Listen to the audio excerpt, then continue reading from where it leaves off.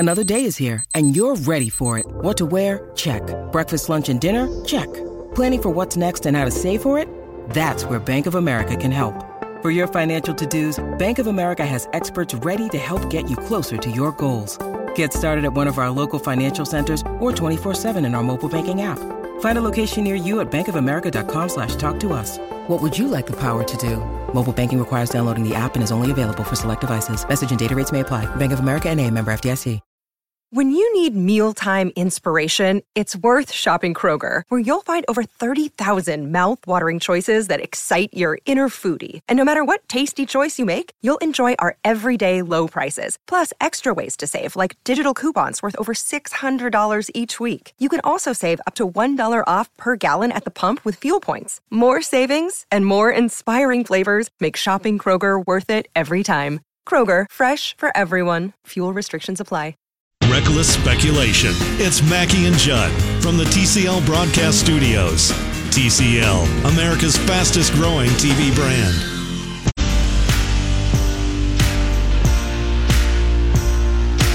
Write this down. Write it down. You like writing things down. Write that down.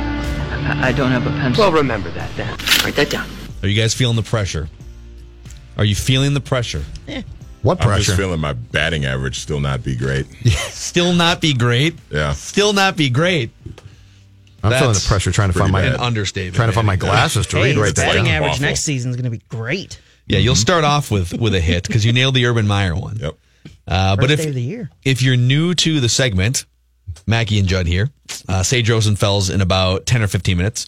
It's called Write That Down. And we do an accountability session leading into it where we keep track of each other's predictions throughout the year. It's a year-long batting title race. And boy, is it a slog. I feel like the Write That Down League has sort of morphed Major League Baseball, where all we care about are home runs and doubles, and batting average doesn't matter anymore. I figured it out. Our season's too long. You think we need a first half champ and a second half champ? Yes, I think we need. We much of a have grind? We have the same problem soccer has. Our season's entirely too long. They start in February, MLS. they end in January. That's just MLS. We should call it in like October and then take a nice break. Write this down. Write it down. You like writing things down. Well, here's what came off the board this last week. And mind you, today is the 14th. We have the 21st and then the 28th. Although I'm out of town the week, so I'm going to be resting my batting average. Next Friday will be my last time predicting in 2018. Yeah, me too. And you too, because you're going to be off that week. So now you guys, it's up to you if you want to do if we're gone and you guys want to do Write That Down on the 28th to try and get a bunt single. But as of right now, here's the accountability session where we stand. I predicted the Wolves would run the table on the West Coast road trip. And that the Vikings would run the table starting with the Seahawks game in the regular season. Judd predicted the Vikings would lose to the Patriots but beat the Seahawks. Jonathan predicted Harper and Machado would both agree to terms with new teams or teams by December 10th. And hitless on the year Manny predicted the Vikings would finish 10-5-1 and win the division. No chance. Not mathematically possible. Nope. They could still mathematically win the division, but they can't mathematically finish 10-1. And that the Wolves would finish with 3 wins out of 4 on the West Coast road trip. Carnage across the board. What do we got now, Coach? I still lead the batting title race. What are you, 262? 254. Oh, it's nice. It's Yaz. It's Yaz and the Triple Crown all over again. Byron Buxton territory there. Oh, they're gonna have to do something about the mound at this rate. You're hitting 252. So the batting title race. I'm coming at you. I'm slugging 454 and you're slugging 466. So we're neck and neck in both these categories. All right. Let's see here. The guest predictors, which Jonathan is representing that bin, batting 200, but slugging 667 because when they connect, it's very Adam Dunn-like. The listeners are batting 232 and slugging 435. Manny is over so far. Yeah. Over the season. Mm-hmm. You got 3 weeks to put one on the board here. It's got to be a prediction that comes true in the calendar year 2018 or for a regular season 2018. So you could make a regular season NFL prediction And even if the regular season, I haven't looked at the dates, but if it seeps into January, it counts as a 2018 regular season prediction. So just to give you a lay of the landscape. What was I at batting average wise at one time? You were over 300 for sure. You were like hitting 400 in the first 3 months of the year. Here's what happened. I was doing fine, and then I tried to drop weight to get in better shape. And I changed my write that down style. And Coach Prefer told me not to do it, but I ignored him. And since then, it's been downhill. That damn Coach Prefer. And I didn't lose weight either, so this has really been a debacle. Write that down. I don't have a pencil. Well, remember that then. All right, 3 predictions each. We'll go around the room. As usual, we'll start with Judd, leadoff man. Miguel Sano will hit 25 or more home runs for the Twins this season. Miguel Sano will bounce back and will hit 25 or more. So I'm not locking myself into 25, but 25 is the starting point. I feel like if he just plays all year, he'll run into 25 fastballs. Well, you know what? He didn't do that last year. Yeah. Interesting strategy. You're behind in the batting average race, and you're pushing predictions into 2019. Yeah. You're waiting for me to falter. You're coming right back to me. Yeah, you're just going to fall right below me. Yeah, no, this is not about me. This is about your free fall. Write it down. You like writing things down. All right. I feel like write that down has gotten into Manny's head here at this point. At least the 2018. It's all mental right now, man. It's all mental. All right. Well, let's see what you got. I'm totally Daniel Carlson. And come on, Byron Buxton. Come on, Buxton. Come on, no pressure. Here comes a breaking ball. You just need to go on a different show, or go on, make some predictions on Raised by Wolves. Maybe they can help you mechanically with your predictions, and all right, see what happens. I got one for you guys. And this hit me after watching highlights from last night's Chargers-Chiefs game. The Los Angeles Chargers of Carson, California, will win the AFC West. And that will be decided by the end of this year because Week 17 is December 30th. So it will be within this calendar year. Okay. So write that down. Okay. The Chargers write this down. Write it down. You like writing things down. Over to Jonathan. I'll go off our topic from the first hour, the Wild. I'm making a Wild prediction here because apparently I'm on a roll with talking about the Wild and Koivu. The Wild, once Mikko Koivu will return, will get shut out in his first game back. I'm so proud of you right now. I'm tearing up. I can't even talk. I'm so choked up. I saw Judd back and forth with our guy Paul on Twitter talking about how the lines. You don't want to deconstruct the lines when Mikko Koivu comes back. Even though every third week in hockey, lines get deconstructed on Twitter. Anyways, that's the main subject of what I wrote at 1500ESPN.com last night. Nice. The whole write column this down. on it. Write it down. You like writing things down. All right, write this down. I'm going to go Twins prediction into next year too. I'm gonna sit on my 254 batting average here. Everyone's sitting out the last day of the season. How many wins did the Twins have this year? 78, right? 78, yep. The Twins will win 88 games or more. The Twins will have a 10-win improvement or more in 2019. 88 wins or more, which I don't think that would have put them in the playoffs last year. Yeah, no, it wouldn't have because the Rays won 90 in Ninkinen. Yeah. So it kind of depends on the year, but I got the Twins 88 wins or more next year. Write it down. You like writing things down. Back to Judd. This also likely will be pushed into next year, but Kevin Stefanski will be named the Vikings' permanent offensive coordinator and have the interim tag removed. Okay. He'll do a good enough job. And actually, I think even if he doesn't do a great job, Zim's going to say, I don't want to go through the process ever again of trying to find an outside guy. So Stefanski's going to get the permanent offensive coordinator job for the Vikings. Yeah, really. I mean, if it's just not a disaster at this point, if it's just 3 games where they score 20 points once in a while, he's going to get the job. If you feel like you can trust him and he does what you want him to do, hire him. And why, like to what you just said, why would you want to waste a bunch of time going through a search and a bunch of interviews? I highly doubt that he wants to do that. Write this down. Write it down. You like writing things down. Okay, Manny.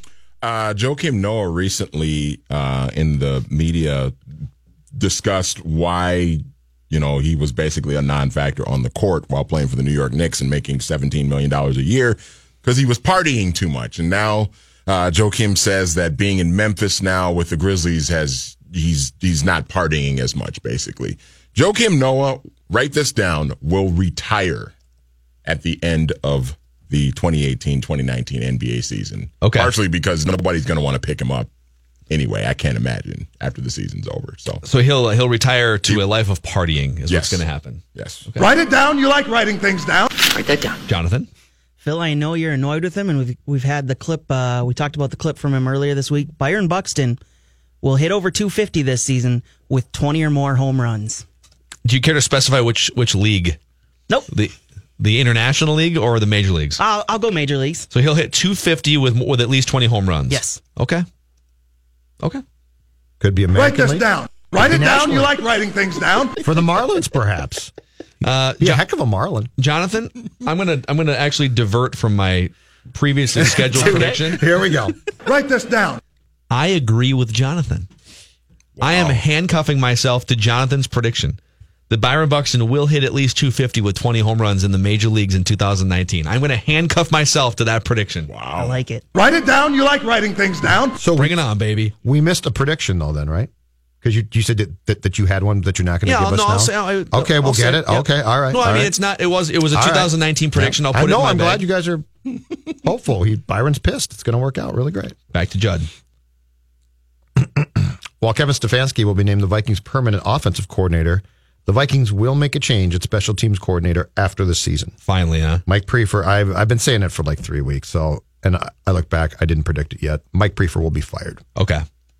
They will have a new special teams. Mike Prefer will be fired. But like before next season. Yes. Okay. Mike Prefer. Yes. I don't want to put you in a situation where you predict after the season and on a technicality. I just want to. Okay. Mike Prefer will be the special teams coordinator through the end of this season, and then after the season, at some point, he'll be fired. So when training camp opens next year, they'll have a new one. Okay. Write that down. I don't have a pen. I'll remember that then. And Blair Walsh will be back and really, really fat. They should hire Blair Walsh to be the special teams coordinator. I feel so much better now that I got fat. Back to Manny. Looks like Seabass. Write this down. So Adam Thielen currently has 103 catches, leading the Minnesota Vikings. He should have way more, by the way. He should have like 130 catches right now. But Stephon Diggs is second on the team with 88 receptions. Write this down. Stephon Diggs will also get to 100 catches. I love Manny. Manny is just dropping bunts down now. Totally. I don't. You know what? I can't blame him. Did I see a stat that Diggs does not have a drop all season long? I saw somebody tweeted that stat. Interesting. He has not dropped a ball. That's amazing. That's remarkable. Yes. Because you could make a case that he's the best wide receiver. I think a lot of people would say Thielen if you look at the numbers of the last 3 years, but Stephon Diggs, maybe it's because he's been injured and he misses games and the numbers aren't quite what Thielen's are. Write this down. Write it down. You like writing things down. Oops, Jonathan. All right, the Vikings have a new offensive coordinator who's clearly stated that he wants to go with Mike Zimmer's vision of running the ball, being safe. The Vikings have only come close to this mark once this season when they rushed for 195 yards against the Cardinals. The Miami Dolphins have given up 200 yards rushing once all season. They are going to do it for a second time this Sunday as the Vikings will rush for over 200 yards. Wow. So they're really so basically Mike Zimmer's edict to Kevin Stefanski is we will not throw a pass. only on 3rd and 15 and Dalvin or more. Cook will have a monster We will game. run the triple option. Yeah. Come on. Georgia Tech. Yeah. Navy. It's going to be Navy versus Army. Write it down. You like writing things down. And final prediction of the week. I'm going to say $350 million or more for Bryce Harper. Bryce Harper's going to sign a $350 million contract or more. You willing to state what team? Up the ante a little bit? With the Phillies. Ooh. Okay. With the Phillies. I think it might be the White Sox. That'd be a triple? Did you realize I'm verbally committed to this. I already said it. So I heard this last night that the White Sox right now have $30 million tied up in payroll right now. That's it. Really? And that, they almost always have terrible contracts on them. And that makes them a viable option to pursue Harper and Machado. Huh. What if they get them both? That's basically they could. That would be They've got enough to do it. Stupid to gamble on 2 10-year contracts. You'd be shocked. I'd gamble on one of those contracts, probably not both. But the White Sox are always a splashy team in the offseason, and then it blows up in their face. They win the offseason. Remember when they won the offseason one year a few years ago, and they had banners up all over downtown Chicago that said, "We're all in." Yes. And they lost 100 games. They didn't say how. Yeah. So we're going to come back. Sage Rosenfels is a little bonus Sage. We had him on earlier this week when the Vikings fired John DeFilippo, but he has a lot of great insight. We talked to him earlier today, and he's got some great insight on the Vikings and a comparable to a team that he played on in his past. Live from the TCL broadcast studios, Mackie and Judd are back. Come on, there's so much to do. on 1500 ESPN. All right, let's check traffic here in the TCL broadcast studio. 62 eastbound near Edina. We've got a 13-minute delay, and that's because of a crash between Tracy Avenue and Highway 100. So be on the lookout for that. Also, southbound 35E near Lilydale, we've got a 7-minute delay. That's because of a crash between Randolph and Highway 5. So be on the lookout for that. Mackey and Judd rolls on. And earlier today, we had a chance to catch up with Sage Rosenfels and talked a lot of football, a lot of things about the Vikings. But first, we asked him about a little workout that he had today. Little like straight cardio or pump and iron, or what was the combo? Just go. Like whatever's the machine next to me, do that one and then do something else before my heart rate comes down. And I, and put my headphones on and refuse to talk to people. Oh, I like that one the most. Yeah. Do you ever sort of have to do? That's why the other workouts end up being an hour and a half. Do you ever just stare at other people next to you on cardio equipment? Just like stare them down while you're running full speed? No, that's weird. Because I don't do that at all ever. I don't know what you guys are talking about. No. So Sage Rosenfels, let's throw the same question at Sage that I threw at you guys yesterday, or I guess I'll throw him my hot take from yesterday, and that I still think the Vikings can win the Super Bowl. I'm not saying that it's likely or that they're the favorite, but I think when we look at their peak defensive performances, which we've seen against Seattle and against Aaron Rodgers, and when we see what they are capable of doing with their weapons on offense, if they were to ever put those things together for a month, then they'd be in that category. Am I a lunatic for saying that? I don't think it's possible. I think that the O-line is just not good enough. I think Cousins is not consistent enough to go on what's going to have to be a 4-game stretch, really a 7-game stretch. But let's say they make the playoffs, a 4-game stretch to play at that high a level. There have been some really good defensive that in the Super Bowl over the years that their offenses weren't very good. But I just don't think this defense is that great and can consistently be that great for 4 games in a row against other really good football teams. Now, Sage, I did tell Phil where I think he might be right is this, because the teams below the Vikings are struggling so badly. I think that the Vikings are going to make the playoffs. I did tell Phil, I think that there's a chance if they play the Bears in Chicago that they could go in there and surprise them, play great defense. Trubisky melts down a bit. And Cousins, if he's used correctly, could be fine. Now, the entire stretch of a playoff run to the Super Bowl would be very, very difficult. But it would not shock me if starting on Sunday against the Dolphins with Stefanski now in charge of this offense, if the combination of things gets them into the playoffs and then gets them a playoff win. Well, this has happened before. Let's look at, I believe it's 2012, Baltimore Ravens, really good defense, a quarterback that's immobile with a big arm, with some playmakers. They fired their offensive coordinator. I believe it was Marty Morningway, but I'm not positive. Jim Caldwell comes in. They win the Super Bowl, and they snuck into the playoffs, and teams have done that. The Giants did that a couple of times, where you sneak in the playoffs and your quarterback gets hot, things go right, and they bounce your way, and you end up winning the thing. So yeah, it is possible. It just doesn't feel like Cousins can get streaky like that versus really good teams. He gets streaky and throws up huge numbers against bad or average teams, but not against really good teams on the road in prime time. I have not seen that. So they would have to do something, and he would have to do something, and the O-line would have to do something that we simply haven't seen. And the best way to predict the future is by going off the past. So, Sage, what's the best way for Kevin Stefanski to get the most out of Kirk Cousins that maybe John DeFilippo wasn't able to do? So I think if you read, and I wasn't obviously at his press conference yesterday, but I read all the excerpts from it, his quotes, and if you read what he said, I think he uses the phrase complementary football at least 2, if not 3 times. And I think what he means there is getting the most out of Kirk Cousins is also getting the least bad out of Kirk Cousins. And I think that's what he means. Minimize our mistakes.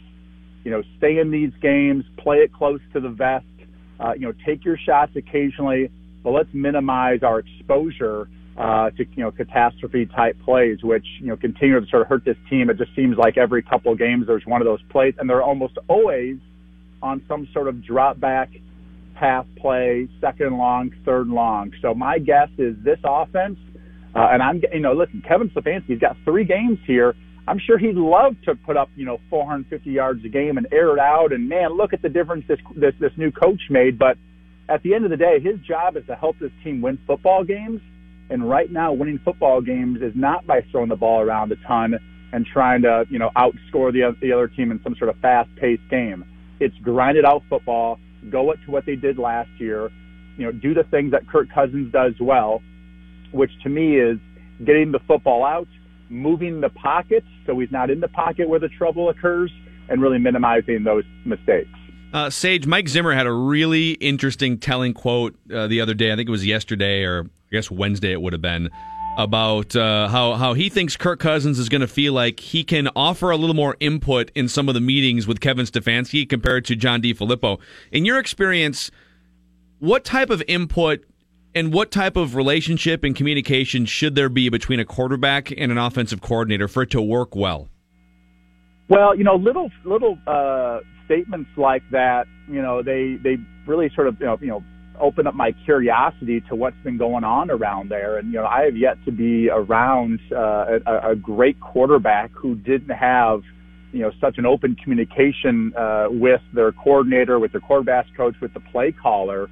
I haven't seen it where a quarterback's been great and that hasn't been, completely on the same page. If you don't think Drew Brees and Sean Payton, have every 3rd and 1, 3rd and 2, 3rd and 7, all those play calls mapped out ahead of time, and, Drew doesn't know what's the first, 3rd and 6 call that comes into the game, you're crazy. They do. They are on exactly the same page, and they've, I'm sure, come to an agreement. This is when you practice Wednesday, you practice Thursday, you have that practice on Friday, and you come to this, sort of agreement. Usually it's Saturday morning. You go through pretty much the whole game plan. You definitely go through those third downs. And a lot of times you mark them. Hey, this is my favorite one. This is my 2. This is my 3. This is my 4. Now let's move on to the other category, and you sort of rank them. There's no point in an offensive coordinator calling plays that the quarterback just doesn't like. And, listen, Kirk Cousins has been through thousands and thousands of reps and OTAs and training camp and practice and games. There's plays he likes and there's plays he doesn't like. Brett Favre hated the square out, the 12-yard square out. He absolutely hated that because he had been scarred so many times in his life by putting the ball, a half a yard behind a wide receiver, and it's a pick six the other way. It's like all or nothing. That would be the last play he'd have on his list of, 1 through 5 on the 3rd and 8, type of plays. He did not like that play. So, you want to be a play caller that you feel confident, that the quarterback feels confident in what's called, how he knows he can go through all the reads and he can get that completion. He doesn't have to think. He can just react.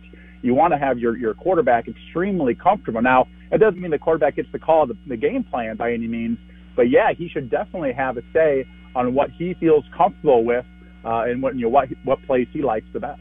So, Sage, to back up here to when Flip was brought in and then Kirk was signed too, I guess my curiosity about Zimmer and Spielman was, how did they land on this guy? Because I would think that if you know that you're going to go all in on a quarterback like Cousins, that the goal would be to get a coordinator who definitively can work with that guy, can do all the things that you just talked about. So how much blame do you think there is to go around here about the fact that with 3 games left, they're firing him and basically, if not coming out and saying it, insinuating that the problem was the coordinator didn't listen to perhaps the most important people in orchestrating what could have been a successful offense? Well, first let's go back and look at the timeline. My assumption is that the coordinator was hired first, probably right after the Super Bowl, and then Kirk Cousins came, a couple weeks after that. So that would be my assumption, early March. So the coordinator was hired first. A couple of things with hiring coaches, by the way. A lot of times there's not great coaches out there, because if they are a great coach, they're already coaching for somebody else and they're under contract and they got an extension or they got promoted. So you have to go out and try to find somebody who is possibly a lot of times a quarterback's coach or maybe an O-line coach or something to become your coordinator from somewhere else, or a fired offensive coordinator, from another football team. And so they went out and got a guy who had just won the Super Bowl as a quarterbacks coach. The natural step up is to obviously be the coordinator. The quarterbacks played unbelievably last year, whether you're talking about Carson Wentz or Nick Foles in Philadelphia. They both played great football, and because of that, the quarterbacks coach gets some of that credit. That's just sort of the way it goes. But, listen, hiring, offensive coordinators, defensive coordinators, you try to go off the numbers, you try to go off the interview, you try to go off of, talking to people that have worked with that person in the past. But sometimes it's a mixed bag. It's a mixed bag like drafting quarterbacks in the first round. Sometimes you hit, sometimes you miss. And I tell you, it's I'm sure very humbling for, Mike Zimmer, who's been around the game a long time, and I think is a tremendous football coach, but to swing and to miss. And both him and Rick obviously missed in this situation, and it didn't work out. And, in my opinion, credit for them to sort of cut and bait now and moving on while they have a chance, giving Kevin a shot. And let's see if they can, do something with these last 3 games. And it's hard to do that because it creates a lot of turmoil in the middle of the season. But my guess is they did that knowing that not only were probably a lot of the other coaches on board, my guess is a lot of the players are on board as well. So they probably felt pretty good about making that decision with three games left. Sage Rosenfels here, Mackey and Judd, and Vikings and Dolphins this weekend, a clash of 2 former Sage Rosenfels teams. And I know you had an anecdote in your article on The Athletic about how these Vikings remind you a little bit about the early 2000s Dolphins. How is that?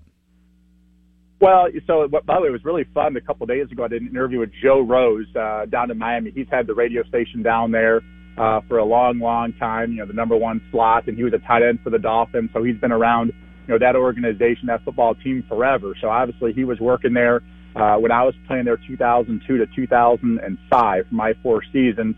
Under Dave Wanstead, head coach, Jimmy Johnson had left a couple of years earlier, and Rick Spielman was the general manager. So, on that football team, unbelievable defense, right? We had Jason Taylor, who's sort of a Danielle Hunter. We had linebackers like Zach Thomas, who could run and make a lot of tackles. We have one of those on the Vikings too. They had Junior Seau. He's probably sort of like an Anthony Barr because he was older, but a guy who could run and do a lot of things and rush the passer. We had awesome cornerbacks, man-to-man quarterbacks, Sam Madison, Pat Surtain. We had a safety, Brock Marion, who was a stud. Man, that reminds me like a lot of the guys on this Vikings defense. So, in my opinion, it just sort of seems like to me, man, people have issues with Rick Spielman. Listen, is he the best GM in the league? I don't know, but I do know this. Wherever he has been, he has done a really good job of drafting defensive players.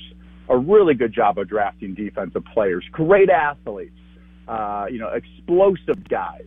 But he also has struggled in particular at the quarterback position.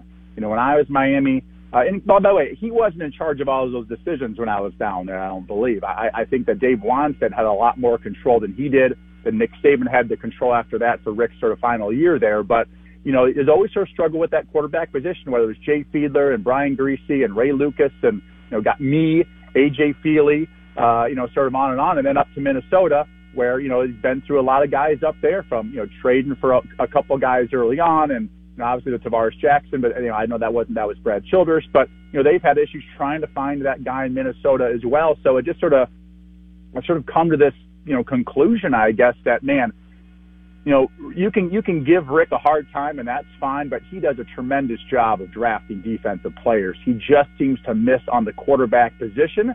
And listen, a lot of teams, miss on the quarterback position. Legendary franchises who have been doing it a long time. Quarterback gurus, coordinators and head coaches who, Gary Kubiak thought he could have turned around David Carr and make him into a really good player. He realized that really quick. He could not do that, right? So people do miss. It just does seem like Rick has missed at the quarterback position more than anything else, but I give him huge kudos for all the hits he's had on the defensive side of the ball.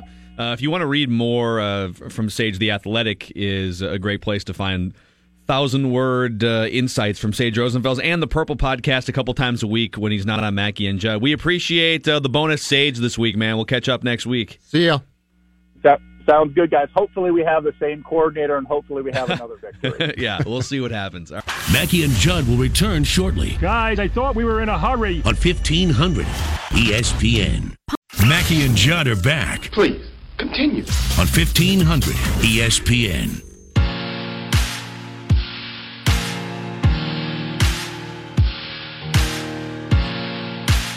Do you feel like you're past auditioning for this team, right?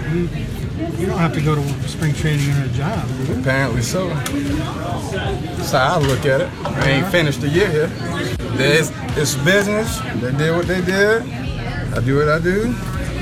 At the end of the day, I'm still going to keep playing hard. Still want to play in Minnesota. Still want to play beside my teammates. That's all that matters. Were you pissed? Yes. Okay. Yes, I ain't sugarcoating nothing. Simple as that. Yeah. Surprised? Shocked? Was I? Yes. Yeah, you had. I was. You had no inkling that. None. All right, well, let's before we get back to our regularly scheduled football-y conversations here on this Friday football hour coming up in 20 minutes. The baseball winter meetings just finished up in Las Vegas, where Dan Hayes, our buddy from The Athletic, probably didn't sleep. Is probably strung out. That's Lavelle. Yeah, that's not Dan. That's Lavelle Eniel III who didn't sleep. Are you still in the same clothes you were in on Sunday? No. I actually switched hotels and has a washer and dryer, so I have clean, fresh clothes now. So I'm here for I'm on an 8-nighter, so I needed to make sure that there was a chance to change clothes at least once. So the second pair out today. Hold on a second. Did you say an 8-nighter? Yeah, crazy. I know. What? I'm establishing residency. I think not paying taxes. Year 6. Yeah. So what did you? We have a lot of reckless speculation, free agency questions to ask you and whatnot. But what did you make of Byron Buxton being pretty open about the fact that he's not happy he wasn't called up in September? What do you think the Twins? Do you think the Twins were warranted in playing the service time game and whatever other motives they had, or do you think Byron Buxton has a point? I think Byron Buxton has a point. I mean, look, you played him 12 games out of the last 14 days, and his wrist was hurt. If the whole point, and I get what they're saying, they wanted to send him home and get him healthy, but if the whole point was to get him healthy, why was he playing those meaningless games at AAA? Why did those games matter? If he could have got hurt and made it worse. So I think, and I know he alluded to that. Obviously, I didn't hear all the comments. Some of them, Brent, but he seemed to be upset about the health part of it. And it was at the time I didn't think it was a great look. I have talked to them about it, the front office about it, because I thought it was one of the few things they did all year that was not smart. Obviously some player acquisitions didn't work out the way they wanted to, but you at the time couldn't argue those moves were smart. But this one, I thought immediately. I remember all the writers being in disbelief about it because, look, this is the guy you're trying to build around, and you basically held him out, and you're sending him to free agency a year later. And look, that's not necessarily the motivation. He said that I'm not a money guy. He's going to get paid no matter what if he gets 2 this year and he gets 4 ARB years. So he's still going to get a healthy chunk of change.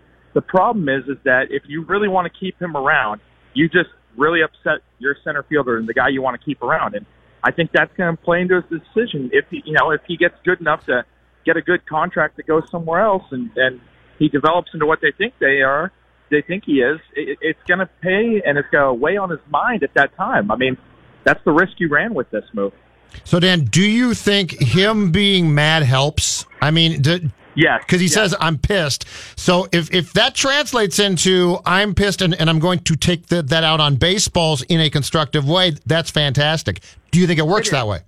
It is. And I think that you've got a really genuinely caring manager in Rocco Baldelli who's going to go and try and do his part to mend this relationship, brand new. And really between Buxton and Miguel Sano, those are the only 2 trips that Rocco Baldelli's got to make and reach out before spring training with these new guys. And that's part of it. There's no question that he's there to say, look, we're here to do this. But I also think he wants to let them know what it's going to be like. And I think that, Rocco Baldelli is going to be a guy that these players can lean on.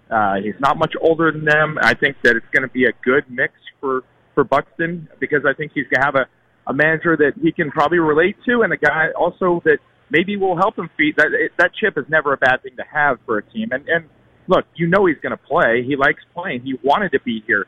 he worked really hard all last year to get back, and he couldn't. But it didn't work out for him, and now you're absolutely right. There's going to be a chip, and I think that can only help. Dan Hayes from The Athletic with us here, talking Twins, a little hot stove action leading into the holidays, the winter meetings. There's been a lot of activity compared to last year, I feel like, or at least it feels that way, and the two big names haven't even signed yet. But on the Twins front, Dan Hayes, Nelson Cruz is the name that's been popping up all over the place the last few days. So we know that over the past 5 years, he is a 40 home run hitter on a regular basis. He's 38, but his numbers do not seem to reflect his age. What can you tell us about Nelson Cruz that maybe goes beyond the numbers? What do you know about Nelson Cruz and the Twins? Just reading about him and the dedication to preparation, and, he's so down. It's very buttoned down. His preparation is very thorough, and I think that that's something that they like to have. They'd love to have him around Miguel Sano for a season, just so Miguel Sano sees. And I think it would have worked with Carlos Santana, too. Both guys, Santana loves to play. He plays 160 games most seasons. I think that they want guys like that. I don't think they're necessarily looking for a rah-rah tough leader here. That's not what either guy is, but they're definitely considered leaders. They're beloved players in their clubhouse. I was asking about both guys, and obviously Santana's off the board. The Indians took him back, and that tells you how much value he has. And I was asking Phillies writers, why are they trying to trade him? And it was strictly Rhys Hoskins. Santana was thought of as a great player there, but also he's a DH, and that's something that's important for why he's back in the AL, so he can split time and not be at first base every day. And obviously that would be the case with Cruz. You're going to see him at DH the whole time, and I know that limits them, but I think that they know that bat, just even if he declines a little bit, is still going to be a good bat for the middle of the lineup. But at the same time, it's that presence around and having him there for a lot of young guys. They're going to need a lot of that. They need more of it. And they got even younger by getting Jonathan Scope there today, and C.J. Cron, 6-7 years younger than Joe Mauer was. So this is still, there's some experience, but this is still a relatively inexperienced group, and having a guy like that around would be very valuable, I think. Where does a Bryce land in your mind? Man, I mean, only because I spent so long there, I don't think it's going to be the White Sox, but everything would seem to indicate the White Sox have a really good shot at him, and it's so hard to fathom that because they've been so down for a while, and them doing that kind of move is not very characteristic of them. The last high-profile guy they signed was Albert Bell. Jose Abreu, of course, but he was an international, and that's a little different. The last high-profile free agent they really got where they were the top of the market was Albert Bell in '96. So, but there's a lot of talk around this week that they have the money for it, and that they intend to be the highest offer. Whether he'll take that or not, we'll see. Yeah, man, that would be really interesting with this division. But I feel like the White Sox, we were just talking about this, the White Sox get really splashy, but it never works. It just does, the moves blow up in their face. They had those banners, was it 4 or 5 years ago, those banners all around Chicago that said, "We're all in," and then they lost 100 games or something. Yeah, I was there the next year, but everybody talks about the one. The thing that they do have going for them is Eloy Jimenez will be up this season. Yohan Moncada has not been great, but he's still been a 2-win player in his career. Tim Anderson steady. You got Abreu still there. So if they were to add Bryce Harper to that lineup, the pitching's got a little ways to go, and that's one thing people were talking about is if Harper signs there, it might be with the expectation that it's year 3 that they might win. So you're at that spot.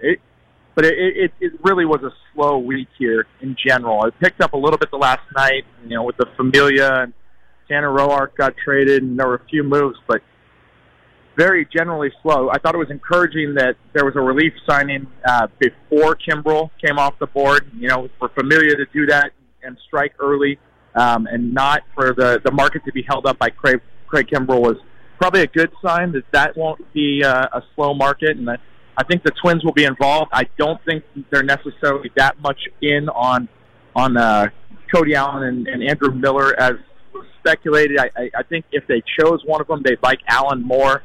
But he has so many miles on that arm.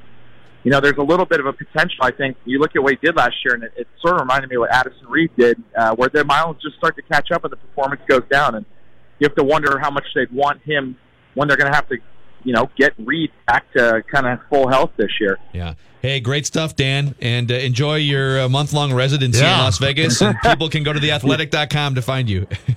Yes. Thanks, guys. And hopefully they will find me still after a couple more days. Yeah. Wow. See ya. See ya, Dad. 8 days. That is amazing. It's a lot of time in Vegas. Yes, it is. Let's talk briefly here about Luther Brookdale Toyota and the biggest sales event of the year going on. It's called Toyotathon, and it's 0% financing for 60 months on 2019 Highlanders, 2018 Tundras. It's 0.9% financing for 60 months on 6 different models, including the 18 Prius, 2 different versions, the Yaris Hybrid, 2019 Camry, and also the Corolla. The Camrys, man, those things, I've been talking about those all week here. I've been a Camry Corolla guy since I started driving in 2001. When did I turn 16? 2001. And it used to be, it was a durable vehicle. And I would say the exterior wasn't anything over the top, wasn't necessarily sporty looking. I mean, they have glossed up the exterior of the Camry. I love it. I love the sporty look. You got to go check out the new Camrys if you haven't. On the corner of 694 and Brooklyn Boulevard, it's Luther Brookdale Toyota. People, I have an important announcement. Mackey and Judd are back after this brief timeout on 1500 ESPN 850. Mackey and Judd now continue. Well, here we are again. Yes. On 1500 ESPN. All right, let's check traffic here in the TCL Broadcast Studios. This traffic update brought to you by Lucky's 13 Pubs. 5 Twin Cities locations. Find them online at luckys13pub.com. 694 westbound near Brooklyn Center. We've got a crash that's causing about a 5-minute delay. It's between 252 and Highway 100. Also, 35W northbound. We've got that crash in St. Anthony still. That's delaying things between County Road C and County Road D, causing a 10-minute delay. Gentlemen. Thank you, Manny. Football hour coming up. I saw Matthew Collar in the hallway trying to talk football with Derek Wetmore. Yeah, and Wetmore's like faces glazing Derek had over. no idea. Derek's like, I'm a baseball guy. Yeah. I don't know what you're talking Derek about. was being nice, but he had no clue. So we also will wrap with Royce in about an hour from now, per usual. And it was pre-taped today. So you guys actually had a pre-taped, and I was live with Derek on YouTube and doing the Touch 'Em All podcast. So it's just you guys and Pat later today.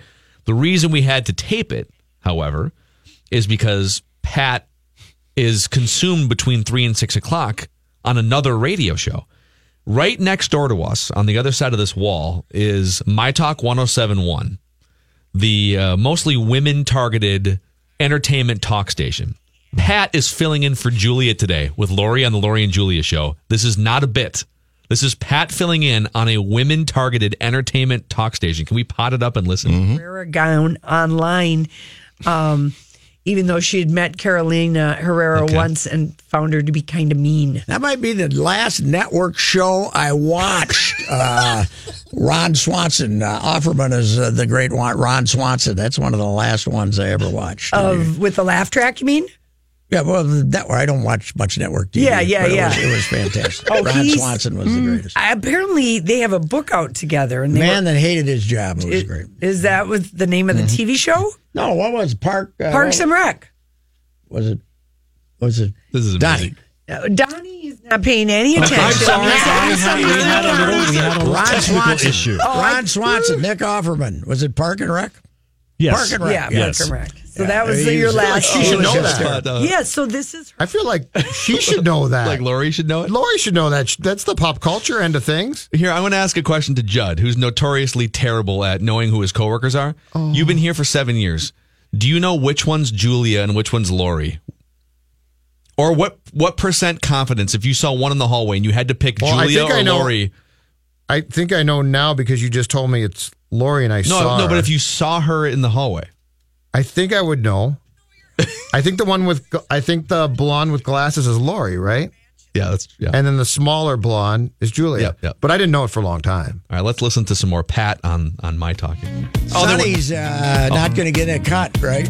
No, Sonny's no longer with us. No, he isn't. Listen, we'll be back. Well, they went to break. Okay. Yeah. Oh, Patrick. Oh, it's great. Oh, man. I think he likes doing that more than he likes doing anything sports content related. Just going on talking about pop culture. Just hot takes. Pop they culture. Were probably, I mean, we spent a segment last hour talking about Kanye and how he's kind of off his rocker. They must have too. Think they're talking about Kanye over there? That's why we told Patrick, be prepared. Yeah. See, I could ask questions and get answers from you and Danny Cunningham. Mm-hmm. But Pat had to go in knowing because he's on the pop culture station. The answer to any feud involving Kanye is pick the side of the person against Kanye because Kanye is a whack job. So in this case, pick Drake. You Yeah, you got to be Team Drake. Swallow hard and Team pick Drake. Team Drake. Yeah. Team Drake. There goes Royce right now. He just walked past. He's ambling towards something. He is. He must have another Diet Coke in the refrigerator here. Or he's going to pick up drinking for the first time in 40 years after those 2 hours. No, if we didn't cause him to, nothing will. The football hour is set to commence here in just a couple of minutes. And The Mackey and Judd Show will continue in a moment. So long, losers! On 1500 ESPN.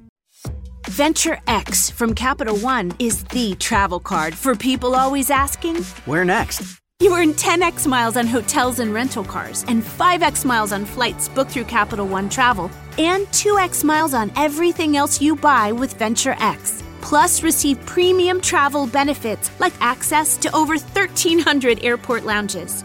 The Venture X card from Capital One. What's in your wallet? Terms apply. See CapitalOne.com for details.